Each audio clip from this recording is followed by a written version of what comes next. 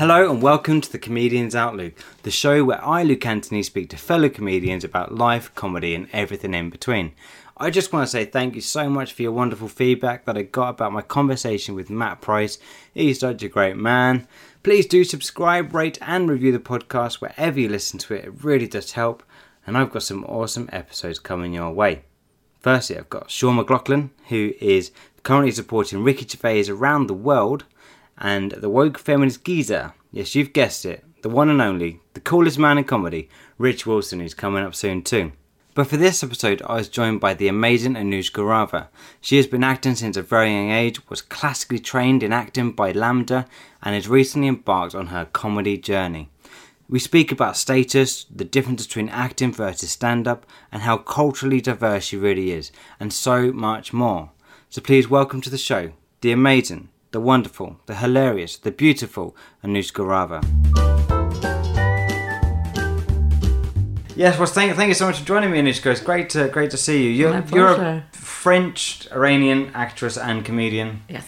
And when did you start in the arts? At 8 years old, I started taking classes. Funny enough, I started doing like impersonations and accents when I was 5, and this teacher wrote to my parents saying I had a weird voice and I needed to check it because I needed to have less of a deep voice. I was like 5 years old. So that was quite traumatizing. And now I'm like, well, guess who's winning? Because my voice is my instrument and I record audibles. So I really want to find this teacher, Madame Robineau, because I was quite traumatized by her when I was a kid. So I didn't. So you're an actress, but you're a voice actress as well. So you do audiobooks too. Yes. For Audible. My niche is the Iranian accent in English. So I did Arabian Nights with Omid Jalili, who's also a British Iranian comedian, and Volume 1 and 2. That was really fun. Days in the Caucasus and Caucasus. Oh my God, I had such a hard time saying that. And then, She's just lost that contract. Yeah. And, What We Owe as well was the other one. It was fun. Okay. Love it. But you started doing like impressions and accents at like 5 years old. Yeah, I don't know. Like I just was playing with my voice and I was imitating this famous cook, Maite, and I would go around the class and, pretend I was her and I don't know, just make people laugh when I was a kid. And the African accent and French and because I grew up in Paris, I forgot to mention, but so it was accents in French, so I would do like this southern accent and just watch a lot of comedies and try to imitate people. And then I thought, okay, I don't know, I was watching these movies and I told my mom, what could I do like to be there basically? And I asked her if I could start taking acting classes, so I did. Okay, and she was happy with that? Yeah, she was. My father less so, but I mean, he thought it was just a hobby, and he thought I'd get over it, but I didn't. And 15 years later, you're doing this still now. Yes, it was quite a different path, like because I went off of it back into it, like because my father, he wasn't really keen for me to follow that career professionally. So when I finished high school, I was quite a good student. So he was like, listen, I want you to continue, but do like something useful, because I wanted to study acting or filmmaking. And he said he wouldn't pay for my tuition if that was the route I wanted to take. And so I had to study communications. I thought, okay, what else can I do that's not too annoying? So I did communications and with a minor in like a lot of journalism classes. And my first job was as a media consultant in Ivory Coast. Oh wow! Of all the places, what? Yeah. What brought you to Ivory Coast? Was it just like the experience? You thought, this would be interesting. Well, basically, I got hired by this company, Alpha Press, and in the interview process, they said, "Listen, are you ready to go anywhere?" And that was the deal. And so I was like, "Yeah, okay." And then just 2 weeks after I was hired, they said, "Okay, we have this project starting in Abidjan. You're leaving in 2 weeks." I was like, "Okay," because they were looking for a French-speaking person to conduct the interviews there for the independent newspaper. So we had to translate. I was with 2 other people, and we had to translate from French to English. It was really interesting. I had never been to Africa in my life. It was a very eye-opening experience as well, a different culture. It was good. But after that, I thought, okay, I know I can do that, and then I decided to go to Lambda. Yeah, so you got some. You did some youth theatre courses while you're between like 9 and 15. So your teenagehood was very much within the acting world. Yeah. And then you got like some professional acting training at Lambda. Yes. After that, I thought I wanted to, because the youth training was in Paris. It was like twice a week, like Cours Florent, Cours Simon. It's like, I'd say there's no national youth theatre in France, but these would be the equivalent classes, like youth training. I'm just going to do the equivalent to subtitles now. That was Sylvia Young and Cours Simon. Cours Simon, yes. Yeah. Sylvia Young was in London, actually. I did musical theatre summer courses in London. Okay. Yeah. Lost in the beautiful French accent. I thought you had said Sylvia Young as well. No, Cours Florent and Cours Simon. That was in Paris. Wow. Yeah. French makes everything sound sexier. It's weird. It's yeah. Do you ride that wave? Do you ride the French wave? You love that? Yeah, I do. Not as much as I could, actually, because I feel like more international than just French, because I grew up in École Active Bilingue. It's like a bilingual school, so you have a lot of people that are French American or British French, and also I used to always come to visit my father, who was living in London, still does. And yeah, I mean, I grew up in Paris. I feel very French, but I also went to boarding schools with a lot of very international people. So I feel like I have more of an international outlook on the world than just French. Yeah, I mean, how does your outlook on life sort of compare to the Parisian kind of stereotypical outlook on life that people seem to... So when people meet me and I say I'm French, they're like, no, you're joking. You're too nice to be French. Oh, really? Yeah. Which I was like, what did you girls do to people that they have such a bad opinion of French girls, or like French in general? But yeah, no, it's just, I feel like I do have this French mentality, and all my cultural references are French, just because, from the theater schools that I went to when I was a kid, studying Molière, Corneille, all these very classical French playwrights. Also, all the movies I've watched, the museums I'd go to, and the artists I know are very, very French. But also having like an Iranian, father, I also have that Middle Eastern in me. I'm very, I guess, more open, I suppose, which is weird. But I feel like the French are very... how to say, like, I feel like there's a very different aspect when you're bicultural, because like my French family, they're I love them, and I love both my families, but I just realized how the Iranian family is more like soudé. Sorry, I have to find the word. They help each other out more, like the Iranians. Okay. It's like more close. There's like a real community sense. Then the French don't really, like my Iranian grandmother, she would like always call me like, oh, if I go to visit her, she's like, I haven't seen you in a week. You don't think about me. What's up? I was like, I'm here now. Like, what do you want from me? But my French grandma, she's like more chill. It's just different. Isn't that more like capitals though, isn't it? Like, yeah. Like London's the same. Cambridge is the same, to be honest. Like with Cambridge, you know, everyone's in a rush. Like years back, I used to work in a cafe as a manager, and everyone wanted their coffee yesterday. Like 20 seconds, that's way too long to get a coffee. It's crazy, and they just want to get the coffee and go. Whereas you get up to the villages, and actually, if you don't spend the time with the customer, that's where you get the complaints, because you haven't spent that time. See, I love that aspect of things, just to like have the time. I mean, Iranians are always late, by the way, I'm just saying. So that's the thing. I'm like, I don't know why, but it's just, I suppose, you just chill in life and just take things as they go, like, whereas I suppose the French are they also do. I don't know, it's weird. I feel like the French also are chilled, but in a different way. They're chilled when they're having dinner in the evening, and they'll drink a glass of wine over 6 hours. I go to Paris, everyone's sitting in a terrace, like at 3 p.m. Like, where are they? Like, does no one work here? What is this, I feel like in London it's very more dynamic than Paris for some reason. I don't know, I feel like I'm working... I do so much more when I'm in London than when I'm in Paris for some reason. It's because nothing's open in Paris. They close at weird times. Yeah. I want something to eat. No, you have to get that in the morning when you get your croissant and your baguette from the local shop. Yeah, you know. It's true. I feel like in London there's this like 24-hour type of like New York type of vibe. Whereas Paris is like hours are the hours, you know. If you go to the post office at 5, it's closed at like 4:50. You know, it's different vibe. Exactly. Yeah.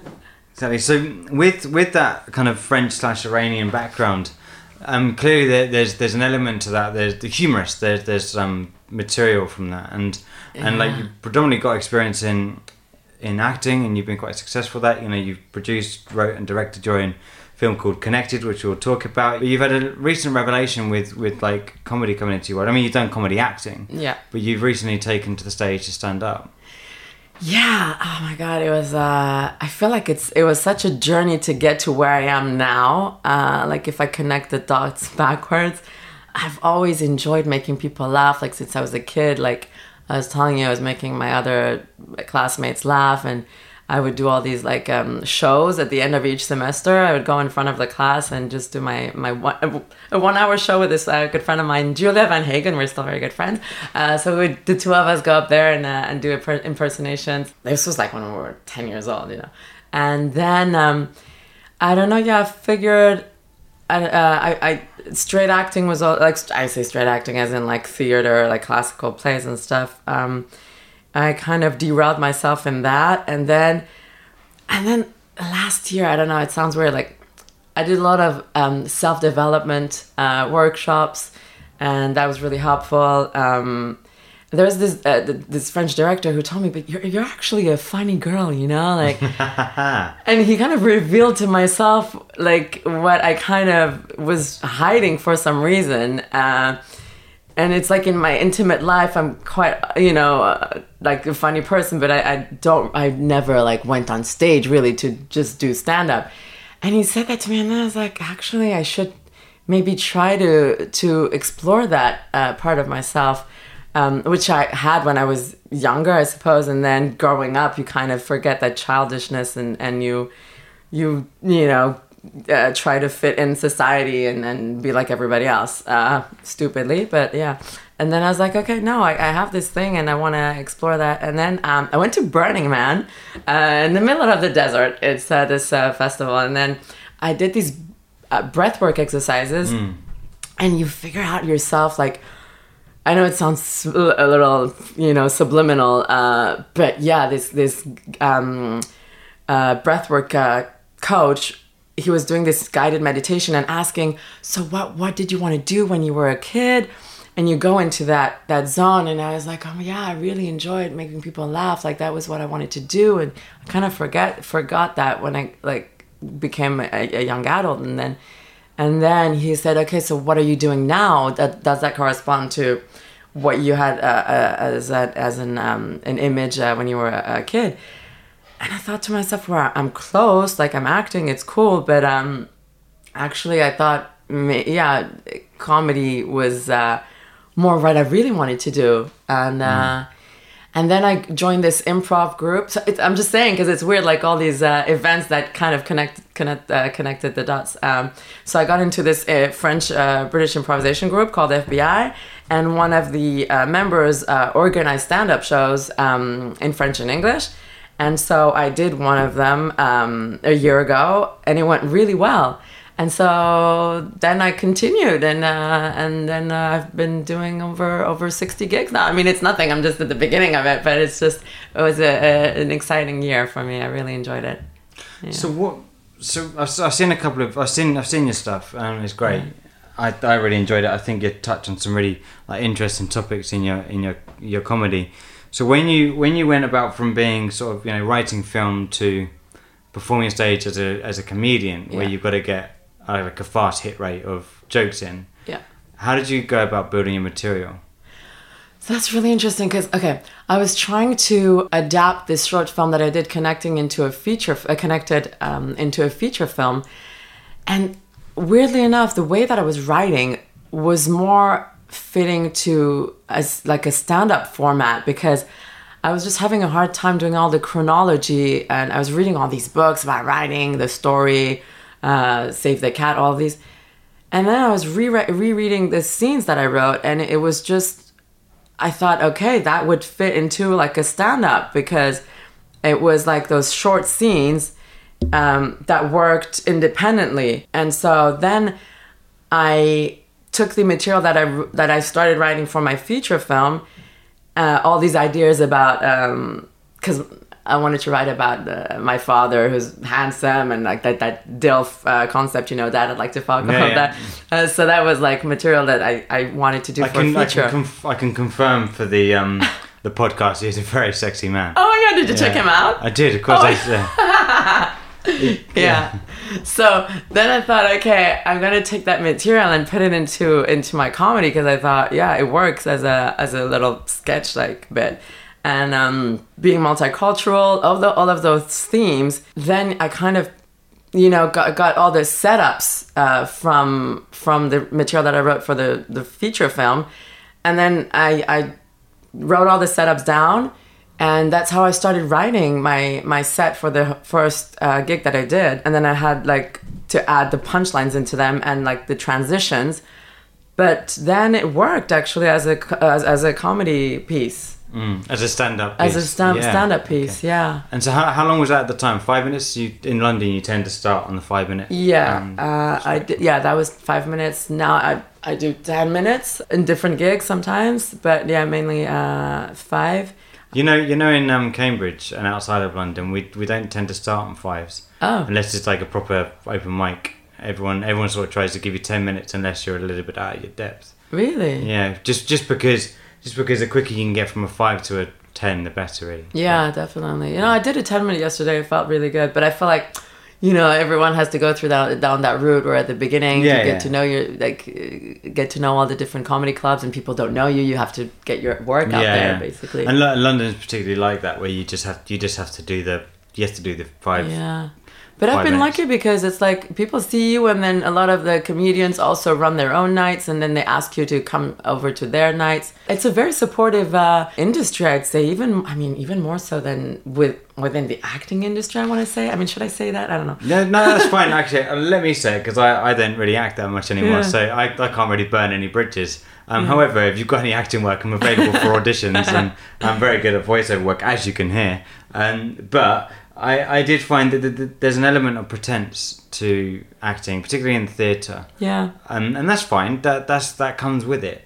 Whereas comedy is a bit more kind of, you're creating what you're creating, and then it's coming from your heart. And especially if you tell, you do anecdotes and you do stuff like that.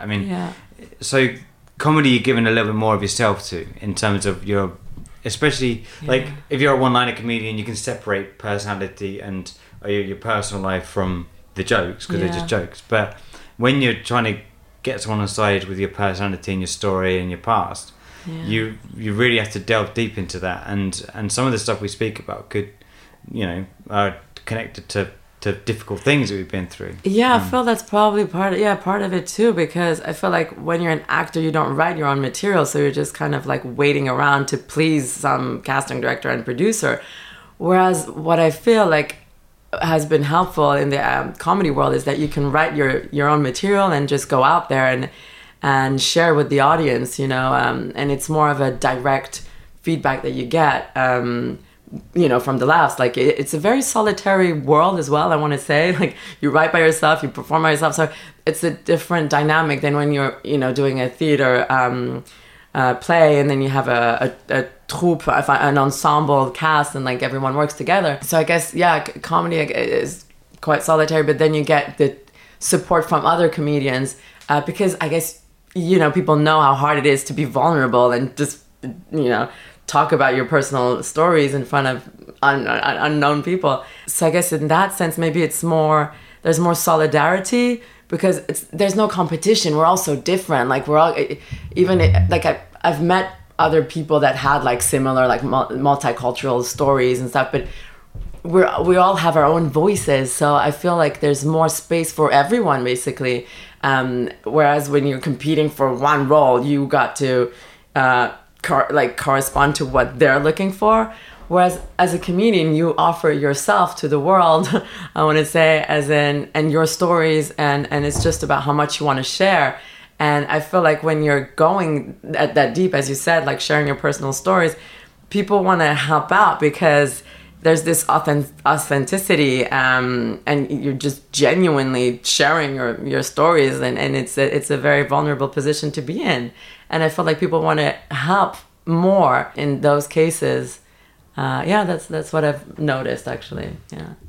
Now, as somebody who is clearly a brilliant actress and a great writer and very good at your voiceover work that you do for Audible, looking for sponsors, by the way, Audible. If you want to publish on this podcast, you're very welcome to. You clearly, established in that sense. You've got the respect from that side of things, and you've got the confidence from years of work in acting and writing and everything. Then going to the beginning of something where you're a novice again. Yeah.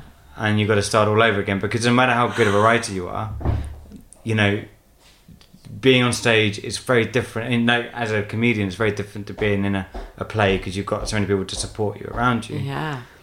How did that impact your self-esteem? Gosh. Oh, wow.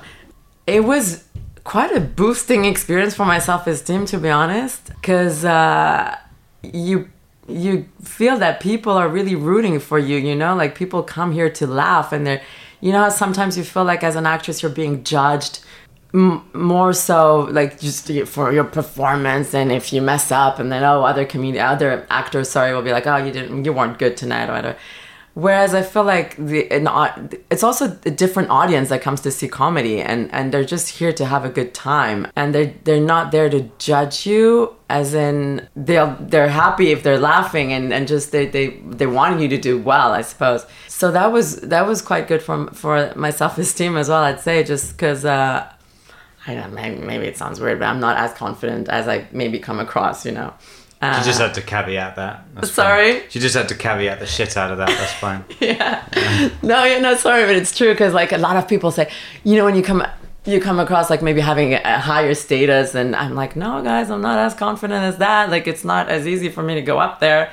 But it's just, I love hearing the laughs, like, you're working by yourself at home like an idiot, you don't know what's funny or not, and then having the approbation of the audience, that's really rewarding. There's a real glorified thing about like comedy where we think, oh yeah, writing, the autonomy of being able to write and do your own stuff, but really what it is just us gaping into a blank space, drooling from our mouth, just trying to come up with something great. Yeah, literally. And if you were to film that, it would look bloody awful. Yeah, I must look really dumb. Like I'm doing improv by myself and trying to see what's funny or not, and I'm recording myself, like doing voice notes. I'm in the subway, right? I'm like, I see stuff and I observe things, and then I'm like, wait, I can't, because I know myself. I used to do that mistake where I thought I would remember it and I never. So now I record everything in my voice note. I'm in the subway and I'm like, da da da da da. People looking at me like I'm this creep, And then you go home and you try to make sense of what you observed in the subway and try to subvert it and make it funny. And then you try it in front of an audience. But yeah, as you said, you're alone at home. You don't know what's gonna land or not.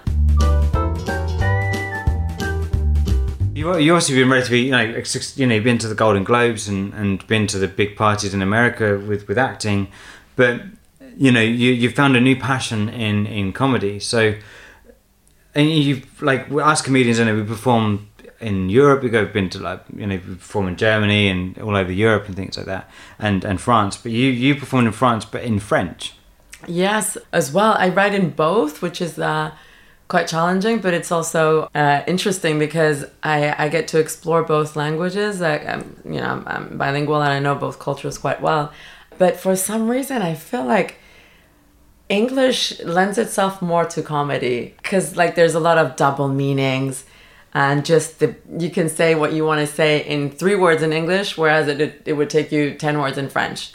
French is a very poetic language. As we established earlier on. Yes. exactly. But I love writing in both. It's just having, because I've gigged more in English, so I guess now bizarrely I'm more comfortable with performing in English, the stand up. But yeah, I'm doing a 10-minute one in November in French in London, so that should be interesting because it's like a bilingual community.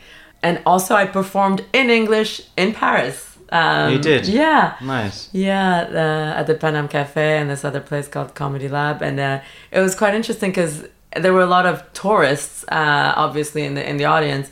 So it's just interesting to see how the same material, because I took the same material that I perform in London, in Paris, and it lands equally, actually. Like they laugh at the same joke. So it's like you got to find the universal aspect of comedy because despite the fact that humor is very cultural, I think there are some universal themes that you can play around with and that everyone can connect with. So that's the type of comedy I want to do because I don't feel like I'm one humor versus the other. I mean, I grew up in Paris, but then I watched a lot of English and American comedians. So I feel like I'm inspired by different types of comedy, and yeah, that's kind of what I want to do in my sets, like kind of try to find universal grounds, that people can identify with. Yeah.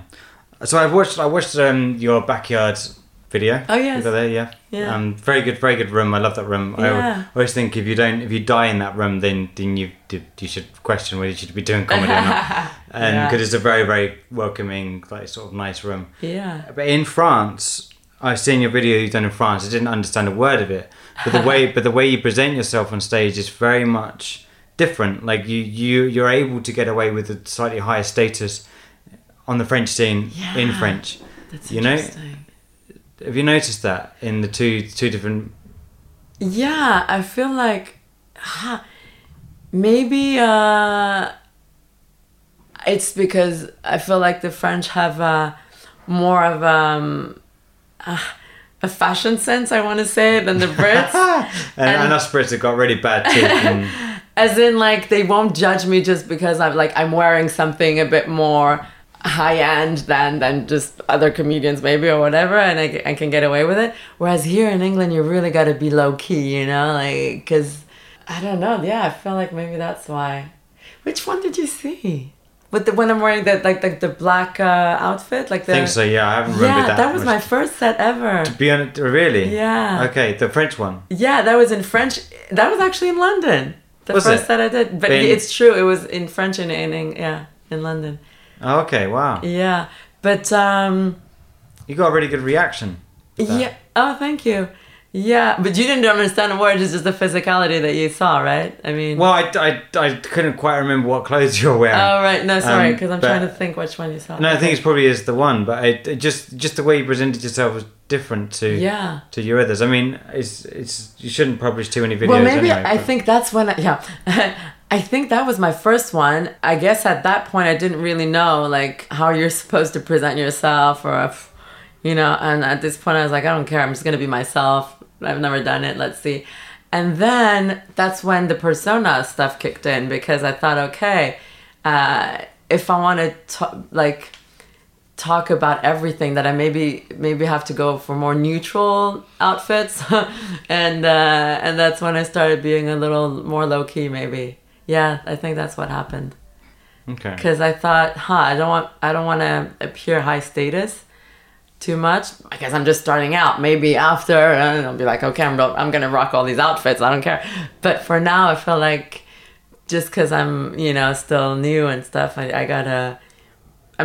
I'm trying to fit in at some point. I don't know. Maybe that's not good. But be authentic. Be yourself. The thing is with like comedy, if you get to a point where you're very successful, comedy is so subjective. You love as many people who hate you as you do love you. So you'll still sell out rooms and you'll still sell out your gigs at that point with your personality and what you do.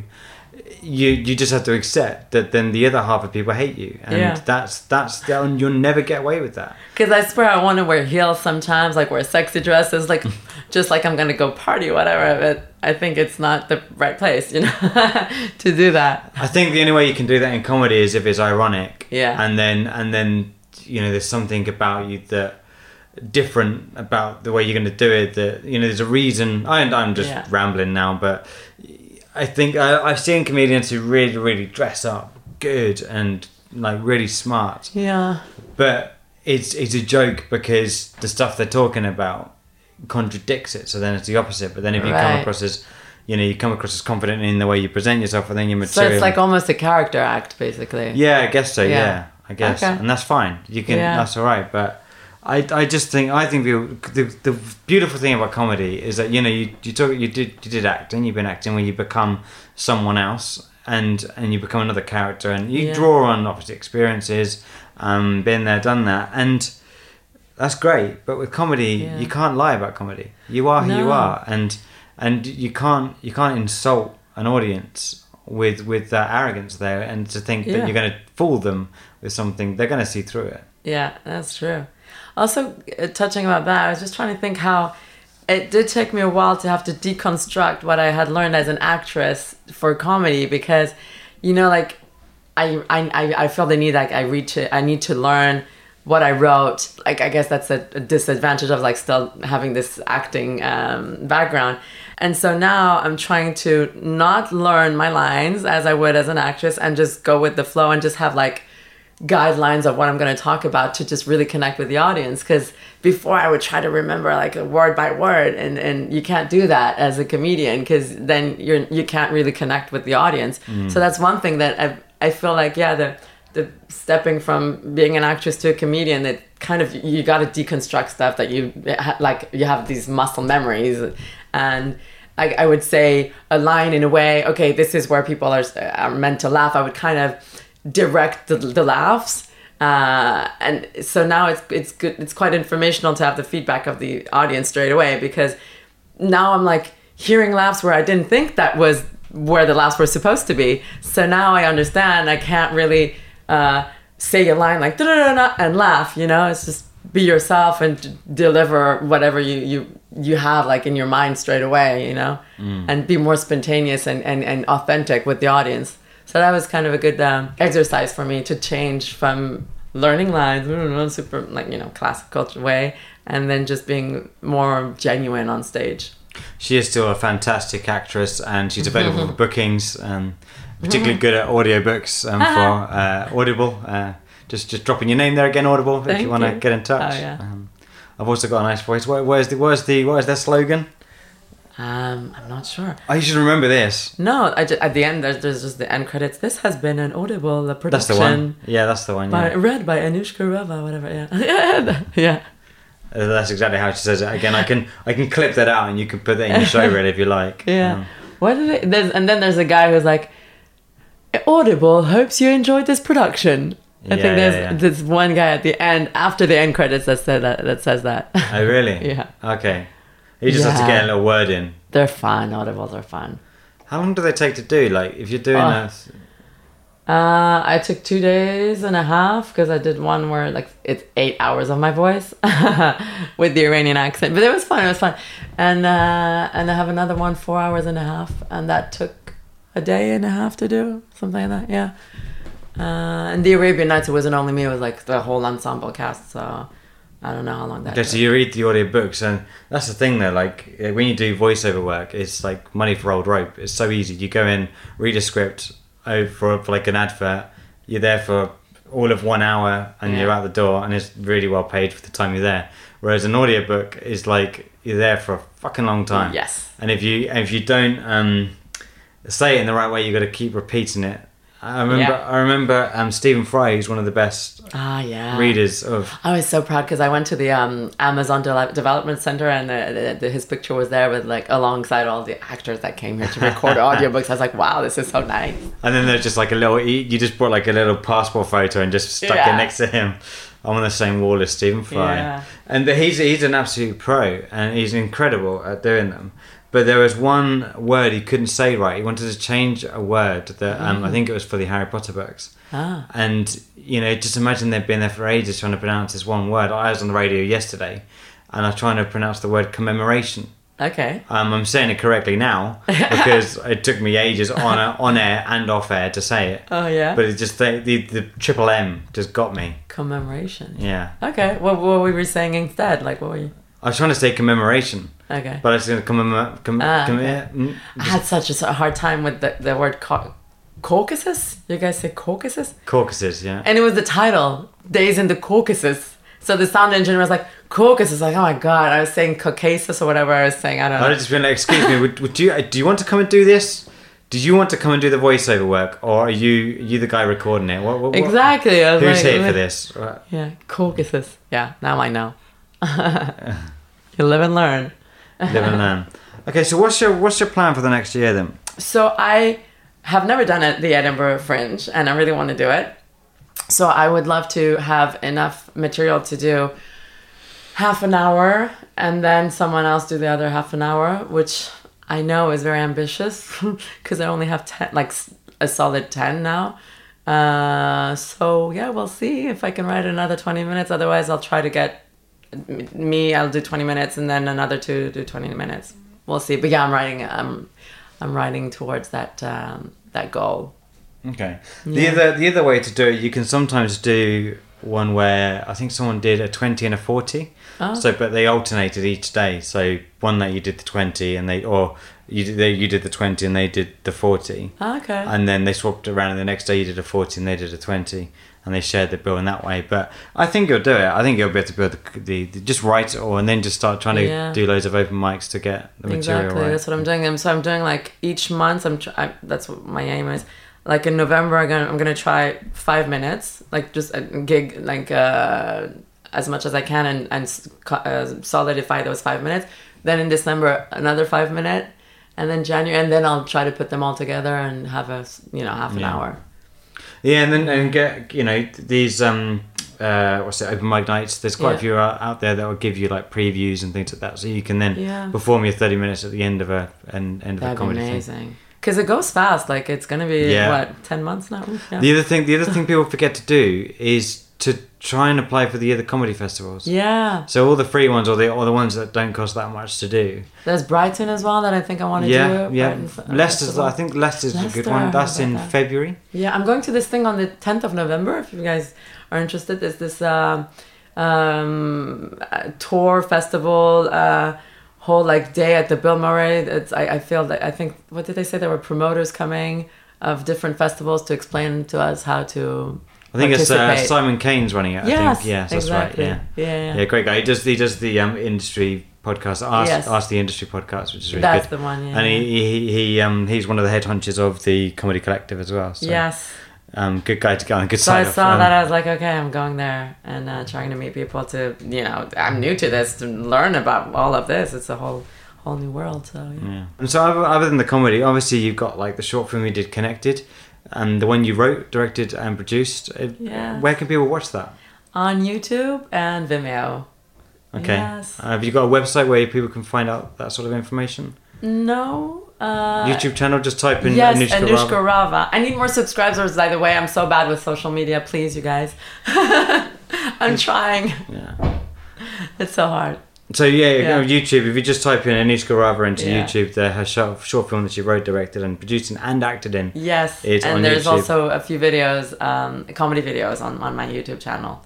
Yeah, I'm gonna try to do more. So keep looking at that. Thank you so much for joining me, Anoushka. It's been amazing. My pleasure.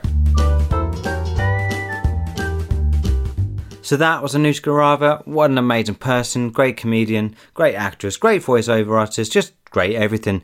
Follow her. YouTube, Instagram, Twitter, Facebook, all of those things are all in the show notes. But I'm just jumping in here to tell you that since our conversation, she has found a fellow comedian, Hannah Brissenden, to do a double hander at the Edinburgh Fringe.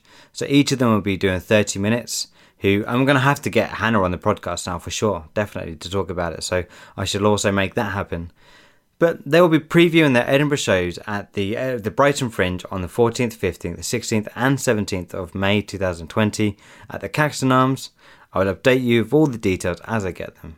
But join me next week when I speak to Sean McLaughlin, who is just one of the best comedians I've seen on the circuit. His years of hard work have finally paid off when he seized the opportunity to support none other than Ricky Gervais on his world tours of Humanity and most recently, Supernature. But before you do that, go hit 5 stars, leave us a lovely review because I know you want to.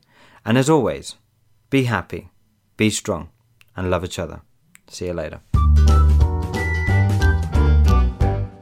Hello, I'm Luke Anthony. Do you love hearing about the stars' careers, lives and mental health? Well, Meet the Stars is a brand new podcast all about that. Join me every week from Wednesday the 2nd of December for an excellent conversation with a different star each episode. Simply go over to members.starevents.online to become a member, which gives you exclusive access to every episode and so many other brilliant features just for you. See you there.